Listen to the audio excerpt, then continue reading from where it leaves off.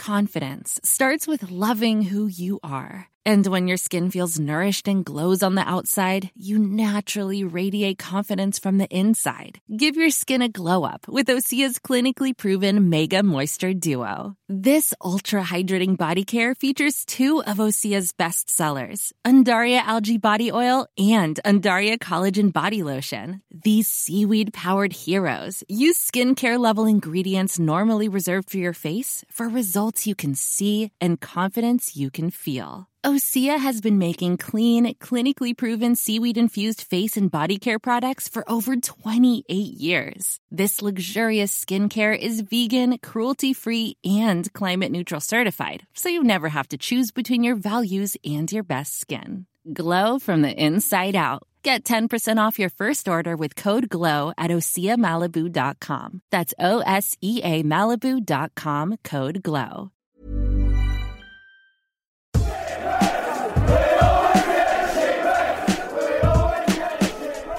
Match officials have never been the most popular figures in football.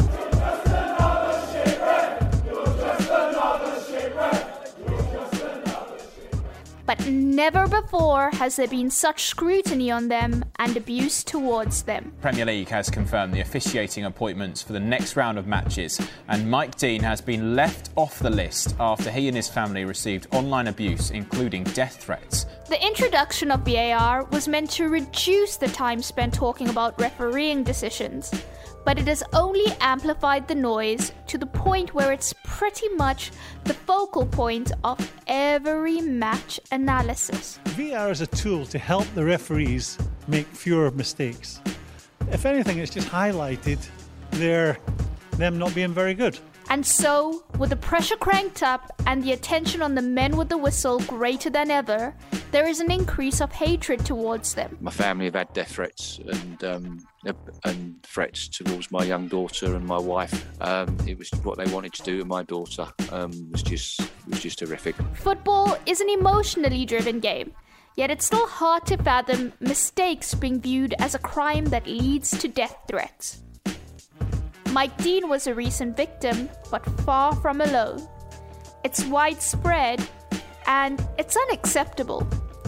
The standard of refereeing in the country can be improved. There can be greater communication and accountability.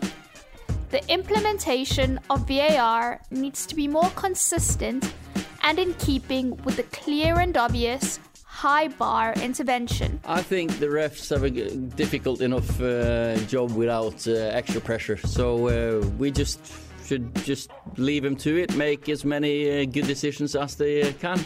But we can also be better at understanding what a difficult job refs do, the taxing journey it takes them to get to the top, the politics they encounter, and ultimately that they're human.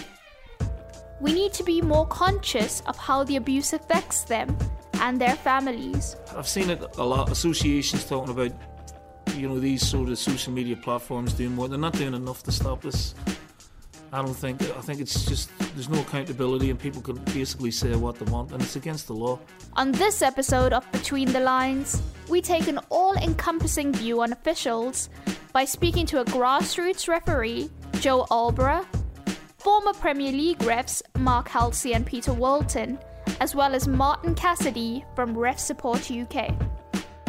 Right, I suppose the place to start is to ask whether we're turning football into less about the game itself and more about the decisions from officials.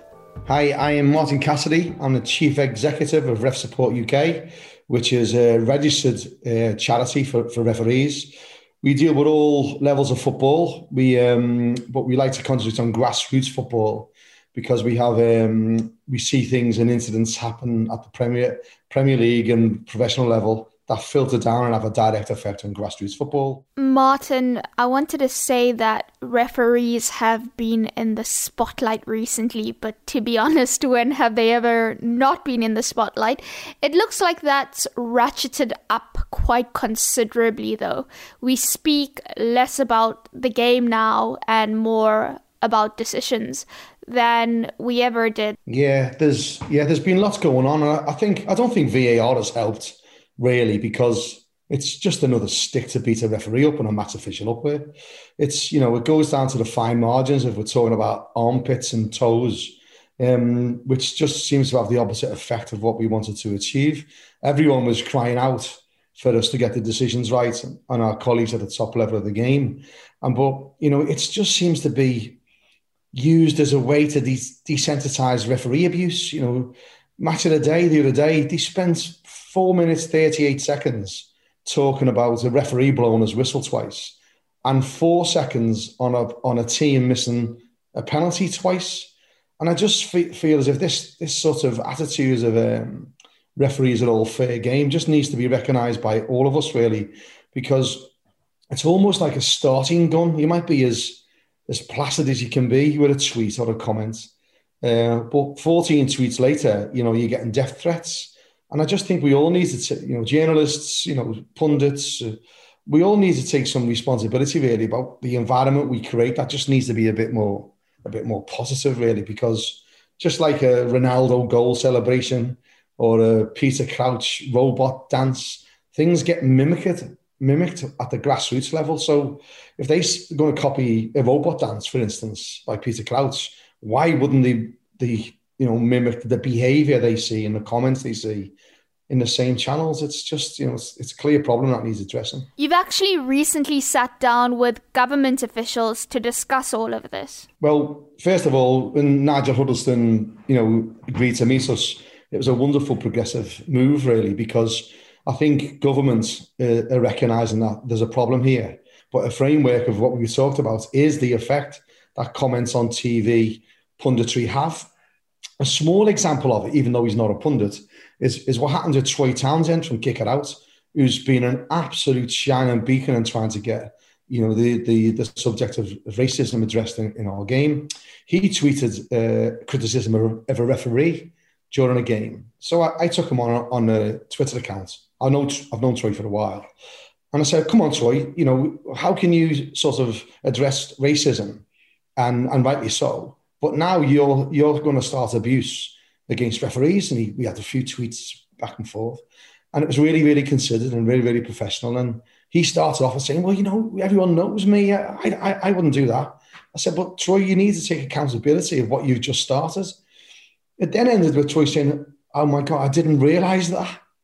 And then we got it on our blog. We've got a very popular blog called Referees the Final Whistle. And Troy came on and he said to me, look, you schooled me on Twitter, but if everyone used Twitter like that to address these issues very professionally, very respectfully, and quite considered in our replies, the games will be better. So, of course, paradoxically, you look at it the other way. But if people don't own that starting gun from a comment that's, this is ridiculous, or, they need to get things right, they need to be accountable, which is what we hear all the time. It's just, we all need to get hold of it. And one of the points the Minister, agreed on us that things need to change. And in his discussions with the FA and the hierarchy, he is saying he wants us involved in that more because we are a charity. Honestly, I don't like, but I must say it because I will not feel right. The referee doesn't have quality to whistle a game on a Premier League. This is a problem that we knew. The players get nervous, too much voices, he whistles. He doesn't have quality to whistle the game. Peter Walton, who is asked to analyse the decisions made by officials on BT Sport and sits on the board of the Professional Referee Organisation, agrees that there has never been more focus on refs. I think there's more analysis, and the referees are under the microscope more than they ever have been for their decision making. One of the main issues is due to the introduction of VAR, the video assistant referee, where the referees are now being held accountable, quite rightly, I think, for mistakes or missed situations in games that's been highlighted by the video review. And it's the increased analysis that's really highlighting some of their mistakes.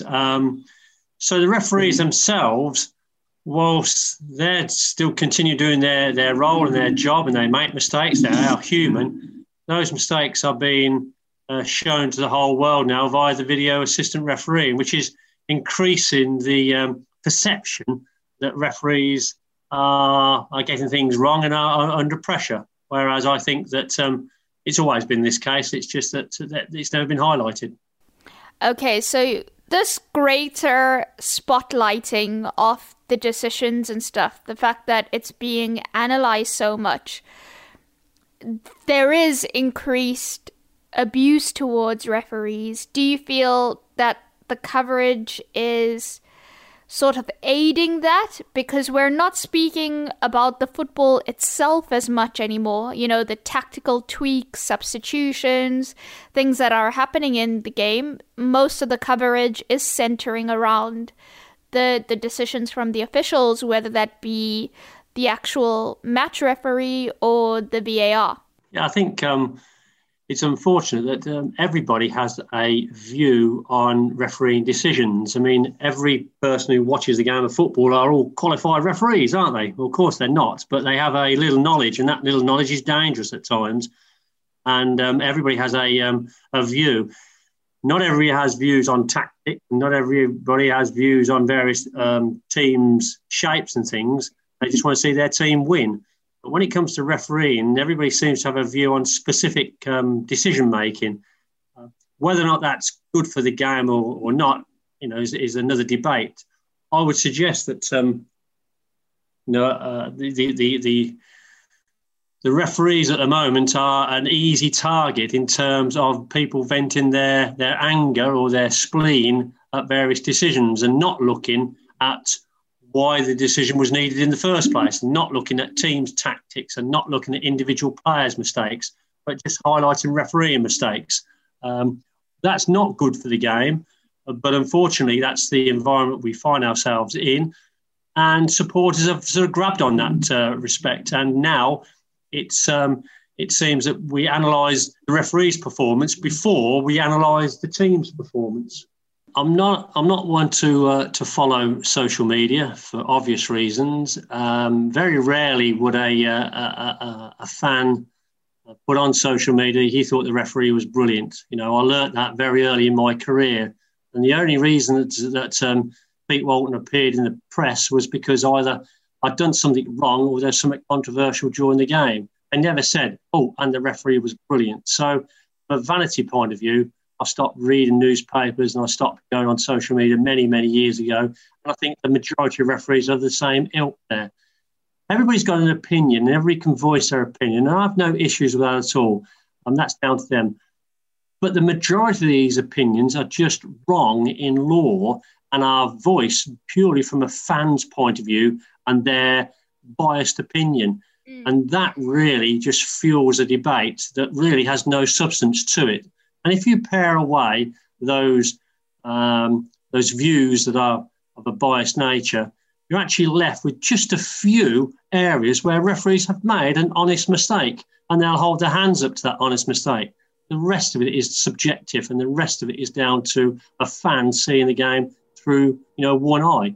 I support Northampton Town, by the way, and when I go to watch Northampton Town play football, you know, the referee always has a poor game if we don't win. Well, you know, does that really make the referee a bad referee, or does that make me a fanatical supporter? I have warned the football authorities about this. I have warned the government that this is coming. One day, we'll be having a conversation when a match official has lost their life. But I think if the deterrents were made significantly stronger, then people would stop and think. And it's that stop and pause before you act process. We know there has been a spike in abuse towards referees at all levels, but what does this look and feel like? What impact does it have? Former top referee Mark Halsey's experience is harrowing. Obviously, you know, my family have had death threats and threats towards my young daughter and my wife. So it's something. It's horrific, and it's something I wouldn't say over this. You can imagine what went on. It was what they wanted to do to my daughter. Was just horrific. So yes, it happens. It's happened to me. You know, obviously wanting to burn the house down with my family in it. Wanted my wife to die from her leukemia, wanted my daughter to die from cancer, my cancer come back and die. I mean, that's quite mild, and obviously other things is too horrific to explain on here. So, but listen, as a referee, that's what we you're going to get perhaps something like that. You don't mind it to yourself. I was always mentally strong, mentally tough, and can handle that. But I think once your family gets involved, then that crosses the line for me. And I think the social media platforms are not doing enough to identify these people, because I know with my case, the police went to Twitter and they failed and refused to give the police the details that they needed, because they had all the screenshots. As I say, it was absolutely horrific. But obviously the police couldn't take any action because the social media platform wouldn't give them information. So, so I think now that a law should be coming where the social media platforms are made to give details of accounts, so the police can take action and put these idiot or these morons into jail where they belong.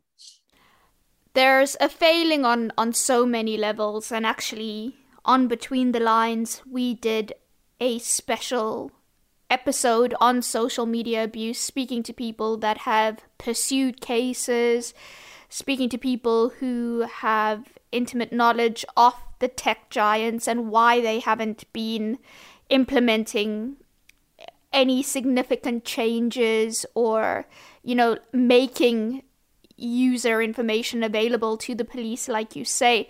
But there's also a failing on the media's part and how we talk about things, because if we're making every decision the worst thing ever and, stoking this controversy and speaking more about refereeing decisions than we are about the actual game, the tactics, substitutions, other things that influenced the outcome.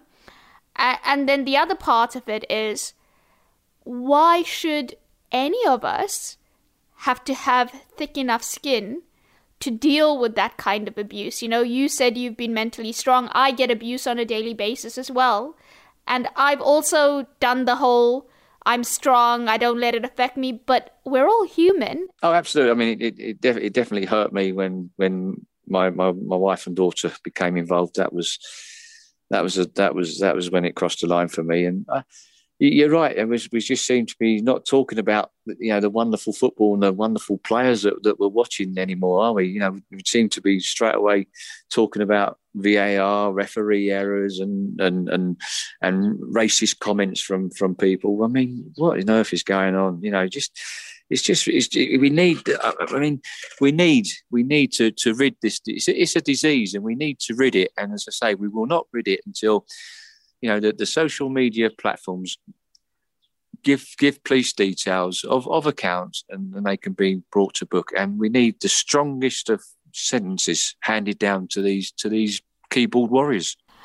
Mark, I want to know from you, when you and your family were receiving this abuse, did you feel you had sufficient support in terms of, a psychologist, in terms of making sure you were okay? Or was there a sense of you not actually wanted to speak out about it because you didn't want to appear weak?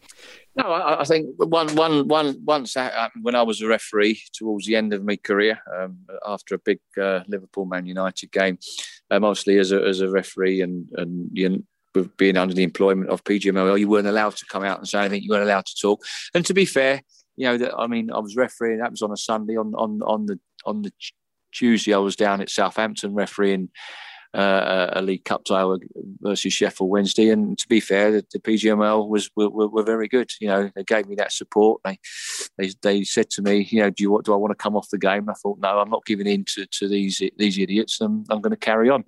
And yeah, I got the support, but obviously the second wave came just after I retired. And that was the worst. That was the worst attack, really. And obviously, you're on your own then, and that's when Greater Manchester Police were involved, and they were superb. They were very good at supporting my family. What I want to understand from you is, how do you just carry on. It's quite. I don't think people understand. Well, it is because it's tough because you're not sure whether they're going to carry it out. I was sort of saying, listen, we know where you live, we know we know what school your daughter goes to, and all those sort of things. So it is. It is frightening, and it's not got that bad that the police were driving past our house, to make sure everything's okay. So, you do wonder. Then obviously as time goes on, it gets a bit easier, and you think they're just keyboard warriors. That's all they are, and they most really get a thrill out of doing these things. But that doesn't make it right, and they're still threatening you, and they're still threatening your family. So, you've got to be mentally tough, mentally strong. I sort of hid it from my wife and my daughter, and then eventually I had to show my wife and get the police involved, and it reduced her to tears. It was unbelievable, to be fair. She very, very because she was battling leukemia, and it sort of it made her ill, really. It made her really ill. And obviously worrying about what's going to happen, going to bed at night, is someone going to put something through the letterbox?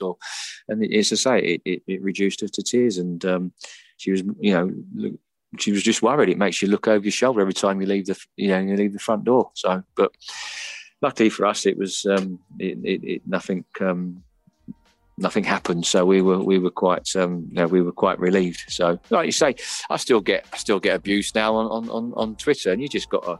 You just answer them, as I just say, okay, I respect your opinion, and please stay safe. And then I think that sort of shocks them. Do you know what I mean?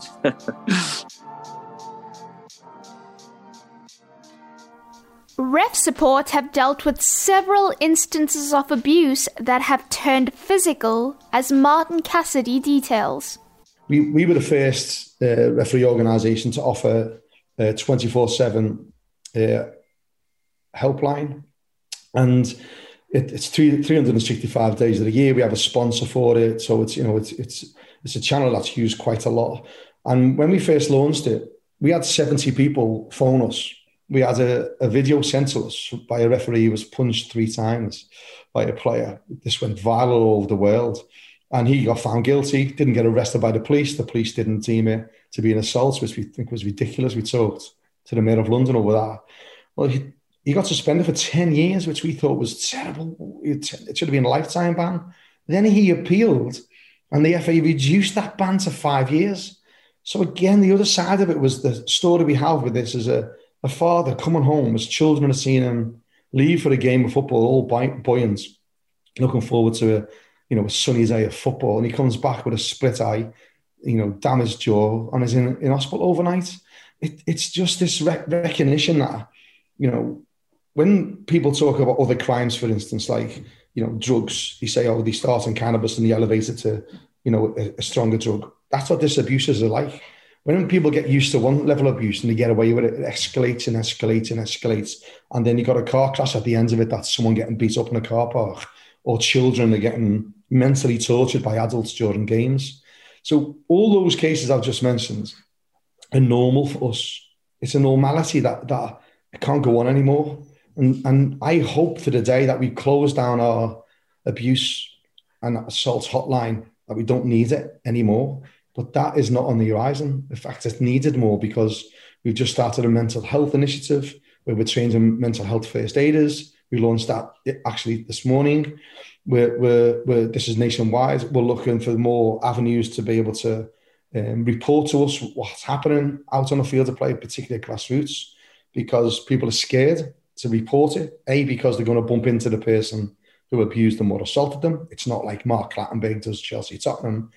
That's London. He lives in Newcastle. Most of the referees, 99% of referees, will probably bump into the person who's abused or threatened them on a school run, in the pub, in the supermarket. That reality isn't being recognised by these comments that start as a snowball and ends up being an avalanche. When you have an incident on TV where everyone gets in the referee's face, we see a spike in people getting in touch with us. It's almost like a refocusing event where people think, oh, that happened to me, or it actually does happen the next time they're out on a game. It sort of definitely mimicked, particularly expressions they use and stuff like that. And what we find is that the hotline was definitely a big launch. Loads of papers picked up on it and in media outlets, but not one single county FA or even the FA themselves publicised that hotline. And to me, that's outrageous, absolutely outrageous. Why would a county FA or the national governing body not want to push out something so positive?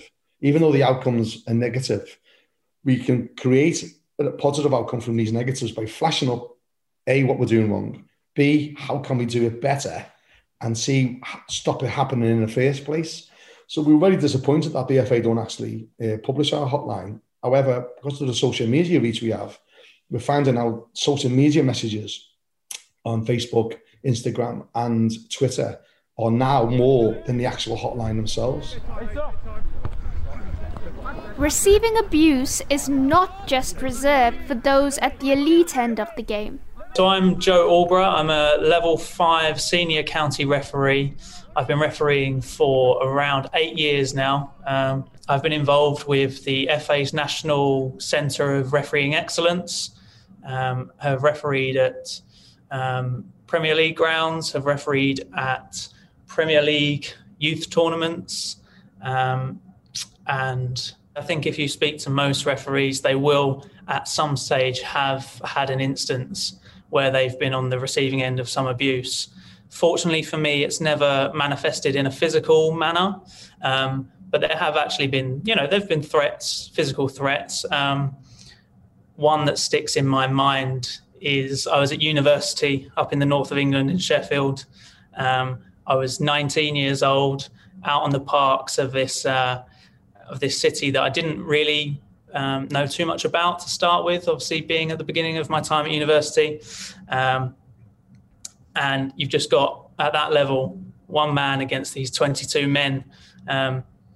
And I sent a player off for a challenge, serious foul play, we'd call it. And straight away he came up to me, threatening to see me in the car park afterwards, threatening to stab me, slash my tyres, not letting me go anywhere until he'd finished with me. These are all, unfortunately, not uncommon instances. And I know a lot of my colleagues have had physical threats, and even some of them have made national headlines with the abuse they've received and physical altercations they've had with players.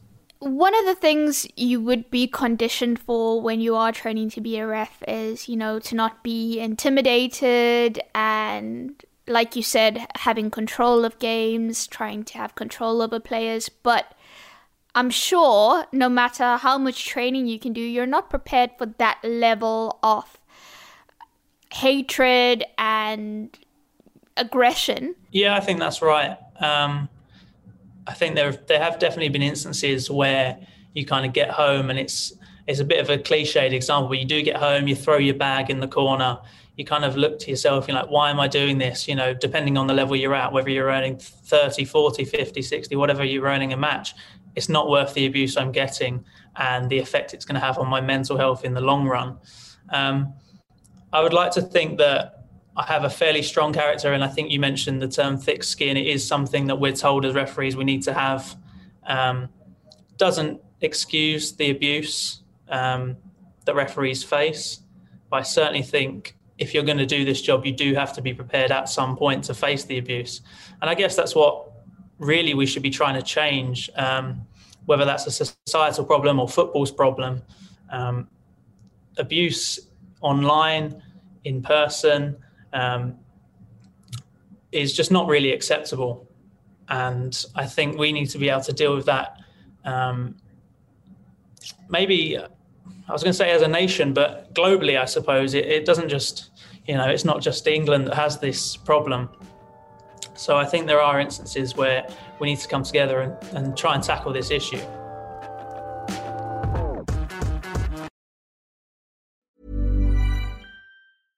Hey, I'm Ryan Reynolds. At Mint Mobile, we like to do the opposite of what Big Wireless does. They charge you a lot, we charge you a little. So naturally, when they announced they'd be raising their prices due to inflation, we decided to deflate our prices due to not hating you. That's right. We're cutting the price of Mint Unlimited from $30 a month to just $15 a month. Give it a try at mintmobile.com/switch. $45 up front for 3 months plus taxes and fees. Promo rate for new customers for limited time. Unlimited more than 40 gigabytes per month. Slows full terms at mintmobile.com.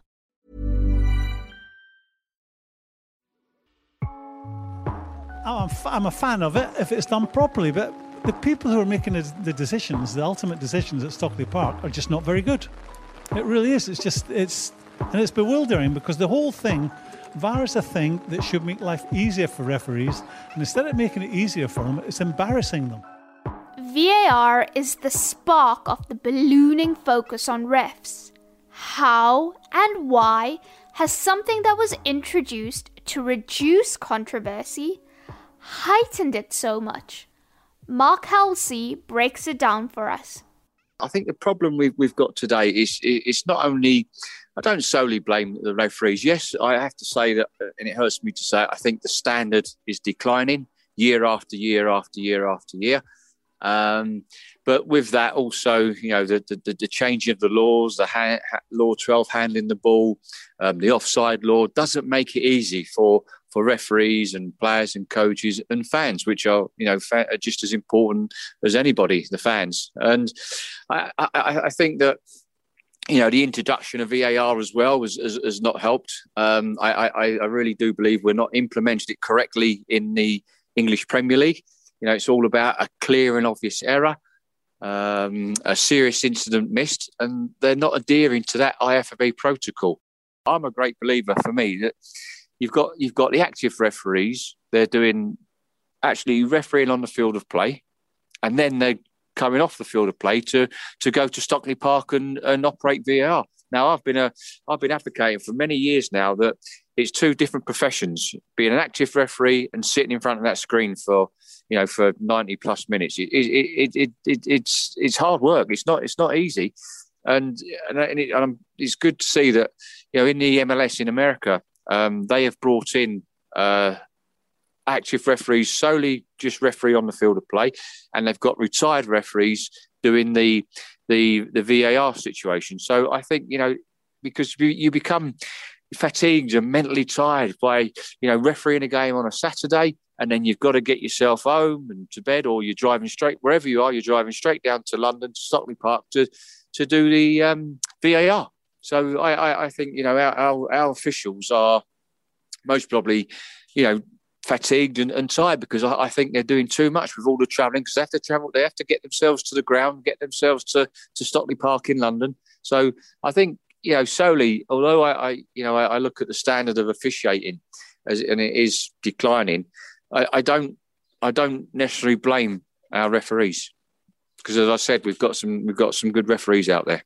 I've had to do that trip to Stockley Park quite often, and it's not a fun place to get to, quite difficult. But the note you make there about there being a differentiation between a VAR official and one that's actually, on the pitch is a huge one, because having gone through the induction, the VAR training and stuff at Stockley Park, having spoken to a lot of referees, they say the same thing. It's completely contrasting experience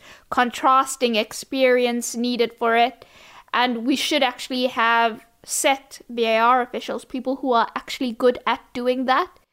Absolutely. And it's a specialised position. That is for me is a specialised position in that at Stockley Park, and it's about, and that comes from the leadership and direction of the management. It's about when do we get involved? When does VAR get involved? Now it's clear in the IFAB protocol, as I've said, a clear and obvious error.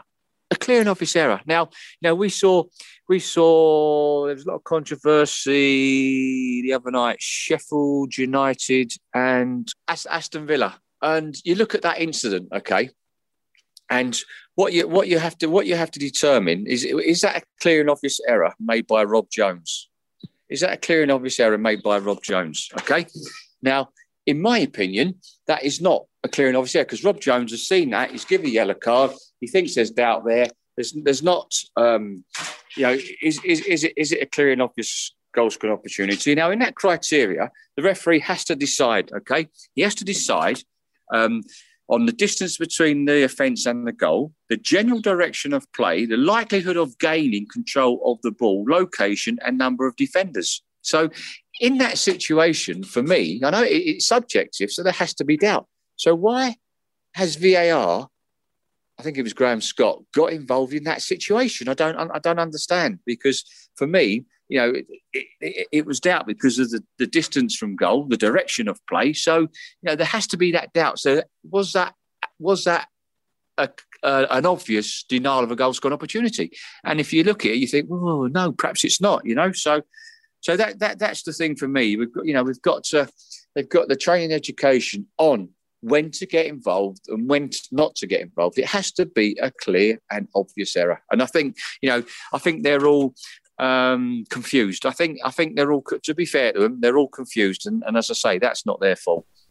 Do you feel that the fact, we're talking about VAR, the fact that the rules or the laws of the game continuously are getting twigged for the technology isn't helping the issue either, because referees, it's so hard for them to keep up now with what is a handball, a defensive handball, an offensive handball, all these things that we now have thrown into the equation. Well, absolutely. Listen, let's hope that the IFAB meeting today, they see some clarity, because this Law 12 handling the ball is an absolute farce. It really is a farce, because you've got one rule for attackers, one law for attackers, and you've got one law for defenders, as we saw in the game. As we saw in two games yesterday with the Fulham game. Listen, his arm's in a natural position. What can he do? He can't move his arm because the ball's coming in at pace. Not get it. Goal disallowed because it is an accidental handball, as per law says. And then we see the one at Liverpool-Chelsea with Kante. He's trying to get his arms up the way. His hands hit the ball, and no penalty. And I think what we need to do, and obviously with the disallowed goal with Chelsea as well, using the top of the arm and the armpit, because he's pointing where to go, so because you can score with that part of the arm, so he's offside. I mean, it's absolutely nonsense, and we're seeing so many goals ruled out. They need to change this. They need to change. For me, go back to the old handball law, and you make the whole of the arm from the shoulder down. That's handball. That's handball. And for me, if there's an accidental handball, like we saw with the Fulham game last night, okay, as long as it's not the player that directly scores, then I think it's got to be allowed. Now, if a player accidentally handles the ball and it goes in straight from that player, yes, then I can understand the being given handball, because the consequences what happened next. But when we're seeing the goal, the likes of the Fulham goal ruled out last night, I can understand the frustration in Scott Parker, because they're battling to stay in the division. And it's the lawmakers, the IFAB, that have brought this in, that never played the game. That's the trouble. We've got guys that sit around the table doing deciding on the laws of the game and what to change, what not to change. They've never played the game of football. Let's get players and managers and coaches. Let's speak to them and ask what they want. Even the fans, because the fans are just as important. I asked Peter Walton about the specific contentious laws. The laws have to catch up with the technology that we've got.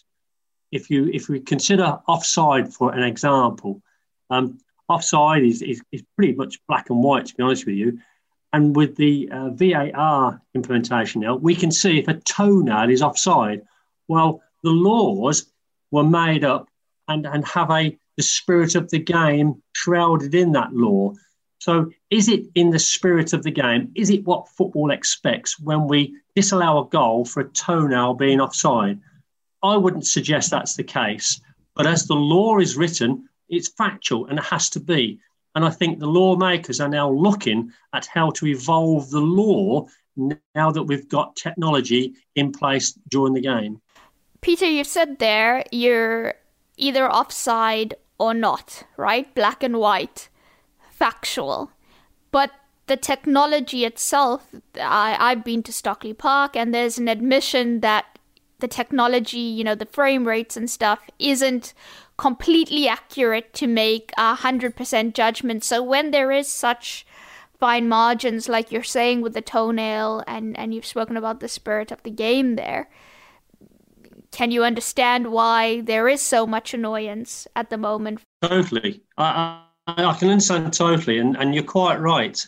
At the moment, the law is implemented by using the technology that's available to the broadcasters, and not to go too deep into it, the frames per second that the technology the broadcasters can use is 50 frames per second, and if you also have 100 frames per second, you get even more clarity.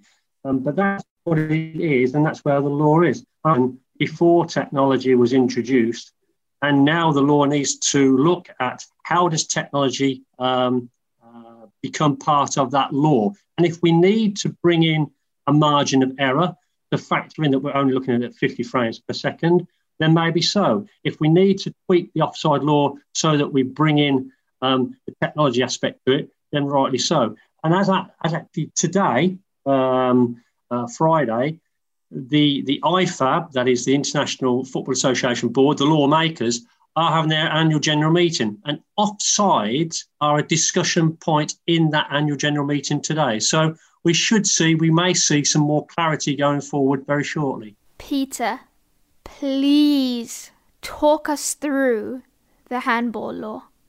The handball law was changed actually with the intention of making it more palatable, making it more clear for the observer to view. And I would think they've gone down a long way down that line. Nobody wants a handball when the ball hits their shoulder, but but the law did not say where the arm started and where the shoulder started. So again, that was down to subjectivity. The lawmakers have said, okay, we'll listen to what people have said and we'll define what we mean by the arm or the hand. And therefore they introduced the T-shirt ruling where the ball striking above the T-shirt line wasn't handball and the ball striking below the T-shirt line was handball. But then you factor in another case, well, how long is your T-shirt? So, this is an ever-evolving aspect. And what the lawmakers are trying to do is to make it easier for people to understand. And sometimes they get it right and sometimes they don't get it quite so right. Going forward, of course, we need to look at whether or not I said the deliberate act. We saw a game only recently where a goal was disallowed where the ball brushed the arm of an attacker in the move that led to the goal. Is that a deliberate attack? Well, that law was brought in purely to say that nobody in football will accept a goal being scored if the ball struck the arm. And that was a sort of a black and white situation. Maybe they've gone too far on that. We don't know. But handball is such a subjective decision and so hard for people to make a consistent approach in it because everybody's idea of handball is slightly different. The lawmakers have that in mind and are trying to word it so that it actually becomes quite acceptable to the vast majority. We just need to get to where we were last season and it was fine. No one was talking about handballs, we never debated it on this programme. And what you've just said there, they'll review it and I can assure you they will go back to what it was last season because this is a joke, it's a mess. On Friday, IFAB announced a change to the handball law from July 1st. Accidental handball that leads to a teammate scoring a goal or having a goal-scoring opportunity, as seen in Fulham's game with Tottenham, will no longer be considered an offence. Now, one of the big elements around VAR is whether the conversations between the referee and Stockley Park should be made available to listen to while checks are being made in match. Look, we've gone a long way.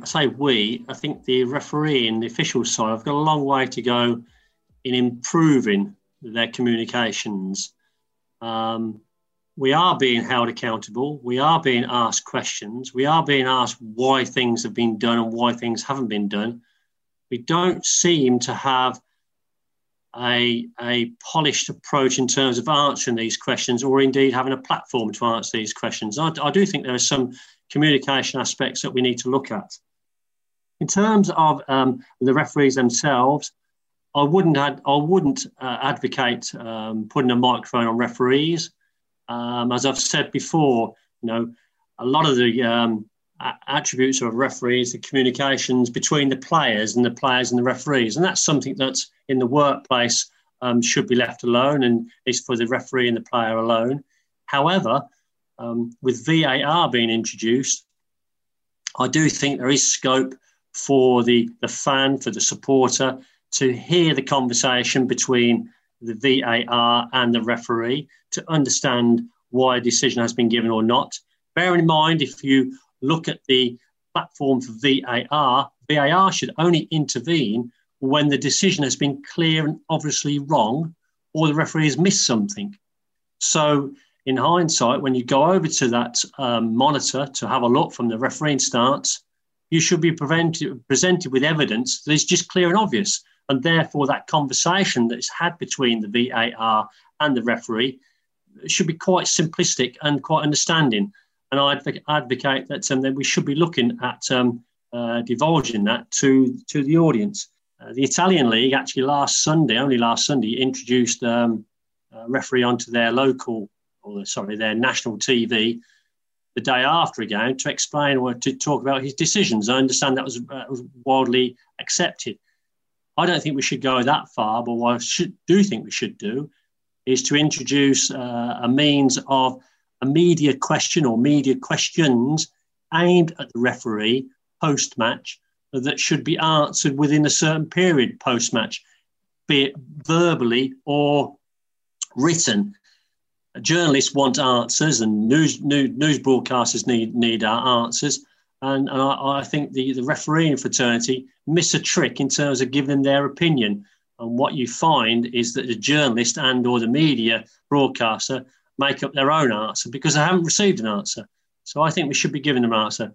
And 9 times out of 10, the answer wouldn't be, I'm sorry, I've made a mistake. It would be something that's been subjectively looked at in law, but would give an answer. I do think there's scope for that. Mark provides another interesting recommendation in terms of communication. The Premier League appoints a match delegate to every game who looks at the referee's performance. They look at his fitness, they look at his management of the game, they look at his key match decision making.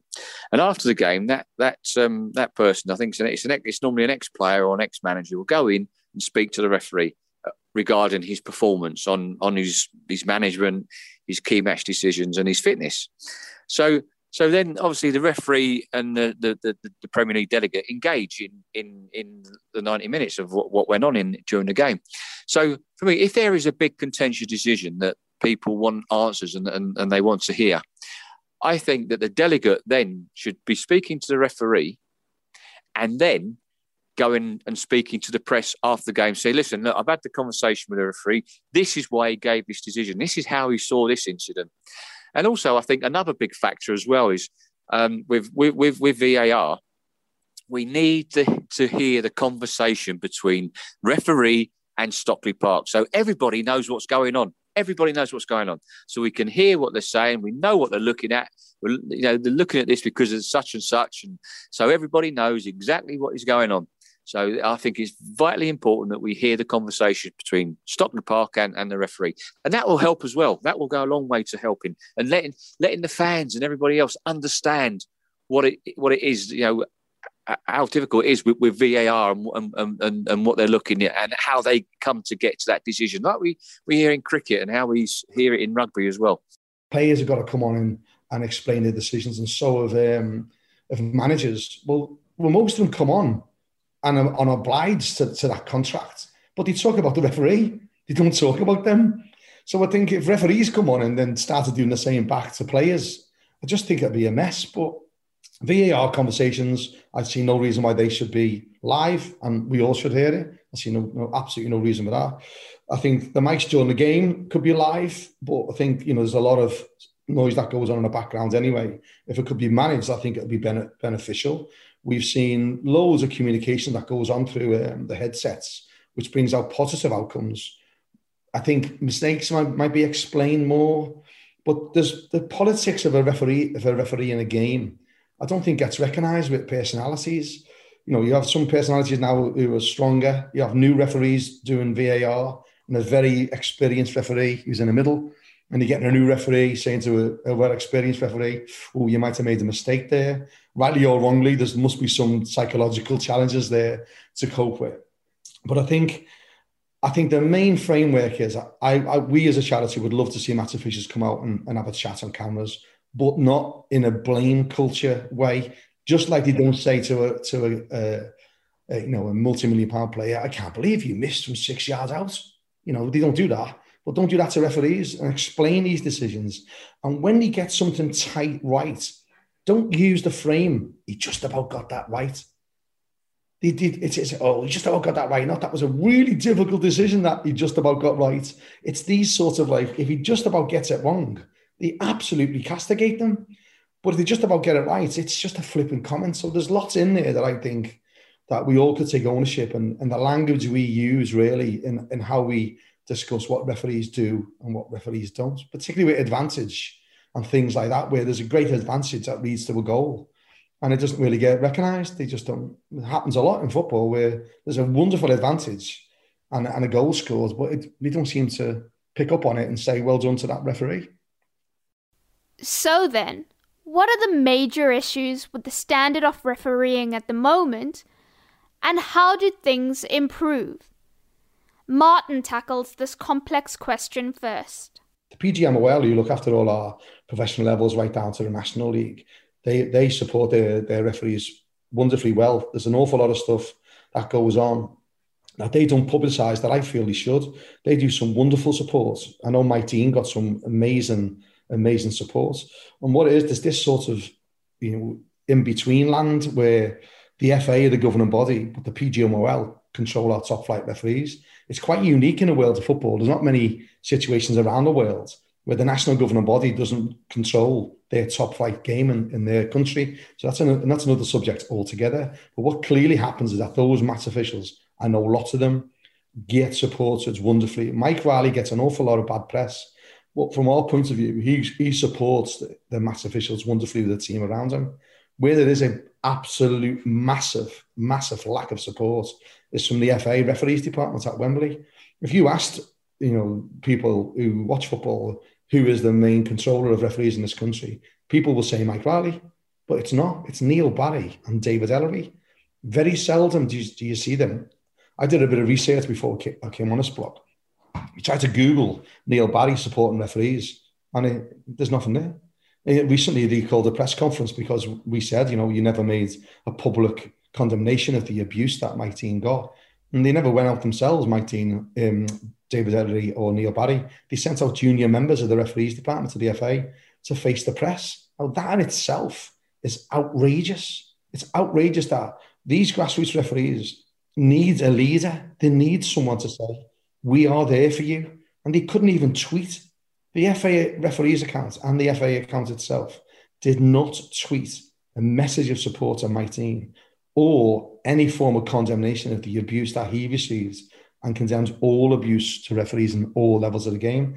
That is where I believe a lot of the responsibility for what's happening needs to be aimed, definitely not at Mike Riley and his team, because they do a lot. The national governing body of this country for football is severely lacking in their support, particularly public support of match officials at all levels. And that is a major part of the problem. That is actually very, very important to underline, because like you say, if you had to ask anyone whose feet this falls at, they would say Mike Riley. And I want to know from you, obviously without mentioning any names and stuff, because this would have been done in confidentiality, have referees said to you that they feel let down by them? Absolutely. We have people going public with it. What happens is the FA have regulations that charges you for inappropriate behaviour on social media. So what they try to do, they try to act almost like North Korea and stop people talking to journalists, stop people going on their social media accounts. We actually had a county FA send a letter out saying, this referee was going on the radio and he can't. And all referees should approach the FA before talking to the media. Grassroots referees. That's the sort of North Korean attitude that is within football. Referees are genuinely worried about their concerns openly, which is why we partnered with a company called Alethea, which is a whistleblowing app. Everything's completely anonymous. You go on it, you download the app, you can send a message to someone, who are all ex-police officers, investigations, where all of it's anonymous. You don't know what the number is. We're asking to use that more because we know there's bullying that goes out there, that certain people at Wembley and in county FAs put pressure on people not to go to the press. We see it often. And this is one of the problems. So they won't challenge what's wrong because they might not get their cup final. They might not get their promotion. They might not get that local derby because the referees really, some really feel that if they tell their line manager, i.e. the FA or the county FA, that they're weak, that they don't feel strong, that they might not get those games. So having us as an independent referee charity that takes no funding off any footballing stakeholder, many feel as if they trust us a bit more because we know we've been there. I worked at Wembley in the referees department for 7 years.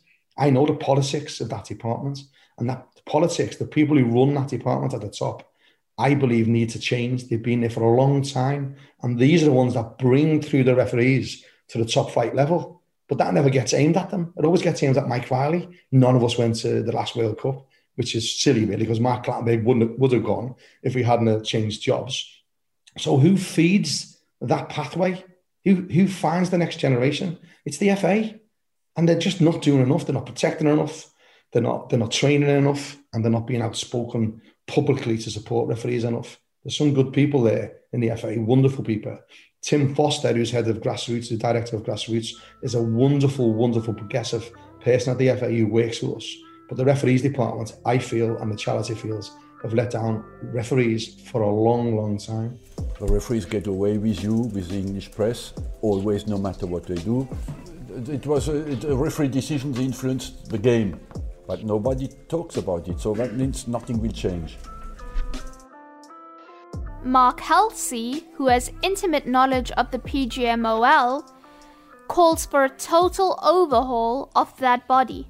Yeah, we have got some top referees, very good referees in the likes of, Michael Oliver's by far our best referee, no doubt about that, in my opinion. Some will disagree. Then I suppose you've got closely followed by the experience of Martin Atkinson, Mike Dean, Anthony Taylor, Andre Marin, and we've got a few young ones coming through as well with Andy Madley, Peter Banks and Chris Kavanagh, which, I believe can become good referees. But the problem we have with it as well, it's the leadership and direction that these guys are getting. And for me, they're not getting that leadership and direction and the training and the education regarding, their on-field mistakes, and obviously with VAR. And I always use the adage that, I've played football at a high standard before I become a referee. And I have to say, I think, you look at good football coaches turn average players into good players into excellent players. And that is no different with referees. We haven't got the nucleus of some really good coaches to coach our guys at the top level. We've got many retired referees that are not involved in our game in the UK, and you have to ask the reason why haven't we got not that. We've got a good friend of mine, Howard Webb, who's in America. You've got Mark Clattenburg in Greece helping their referees. Myself doing nothing because obviously it's about if your face fits, and obviously my face doesn't fit with the current regime. So that happens, and you have to accept that. But we're all here for the betterment of our referees, and unfortunately, that's not happening at present, Melissa. I mean, listen, at the professional level, obviously, it's the PGMOL. But at a grassroots level, that's the FA. Now, at the PGMOL, we've got guys coaching referees that have never been involved in refereeing. Some of them have never refereed, just run the line. So you've got these guys coaching. You've got some guys that were Football League referees, never weren't good enough to make the Premier League, or they got on the Premier League and was removed because of their performance. So, we've not got anybody that's at that level, an ex-referee that's coaching these guys. And listen, I think if we had these experienced ex-referees from the top level, I think refereeing would be in a better place today. I think if I'm being honest, the PGMOL needs a complete overhaul. That's the only way we're going to move refereeing forward. A change of personnel. That's my honest opinion. Thing is, I've been there, seen it, done it, worn the T-shirt, so I know. I know what happens. I know what goes on behind the scenes. I felt for, I really felt for Lee Mason at the weekend, and I've been in that position when I've missed a challenge. When something goes wrong, and you're just left there on your own, and nothing happens. And as I say, referees are like players. Some need an arm round them, some need some loving, and some need a kick up the backside. And unfortunately, I don't think they know how to show a bit of loving towards their personnel. We have talked referees, but we've done it differently. We've listened to the impact of the horrid abuse they face, unpicked the issues VAR has given rise to, spoken about the unhelpful, ever-changing laws of the game, but all with the agreement that the standard of officiating has to improve. I hope we'll be speaking more about football itself and less about their decisions. Ultimately, I hope we remember refs are human and don't walk onto the pitch with the aim of hurting your club. Between the Lines is a Stakhanov production. Written and narrated by me, Melissa Reddy. Our producer is Charlie Morgan. Our assistant producer is Natalie Wilson. The executive producers are John Teague and Luke Aaron Moore. Sound design and mixing is by Tom Wally. All music comes courtesy of Epidemic Sound. Thanks for listening. Tune in next time.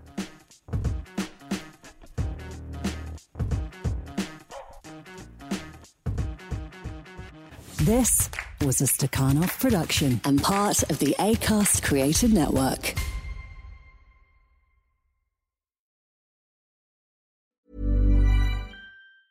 Planning for your next trip?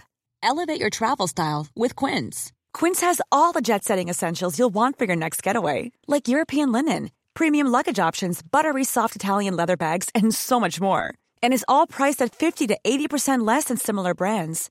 Plus, Quince only works with factories that use safe and ethical manufacturing practices. Pack your bags with high-quality essentials you'll be wearing for vacations to come with Quince. Go to quince.com/pack for free shipping and 365-day returns. Summer's just around the corner, so give your body the care it deserves with Osea's best-selling Undaria Algae Body Oil. Created by infusing Undaria seaweed in barrels of botanical oils, it leaves skin silky, soft, and glowing. Plus, it's clinically proven to improve elasticity and deeply moisturize without feeling greasy. It's safe, clean, vegan skincare. Get 10% off your first order at OseaMalibu.com with code GLOW, plus free shipping on orders over $60.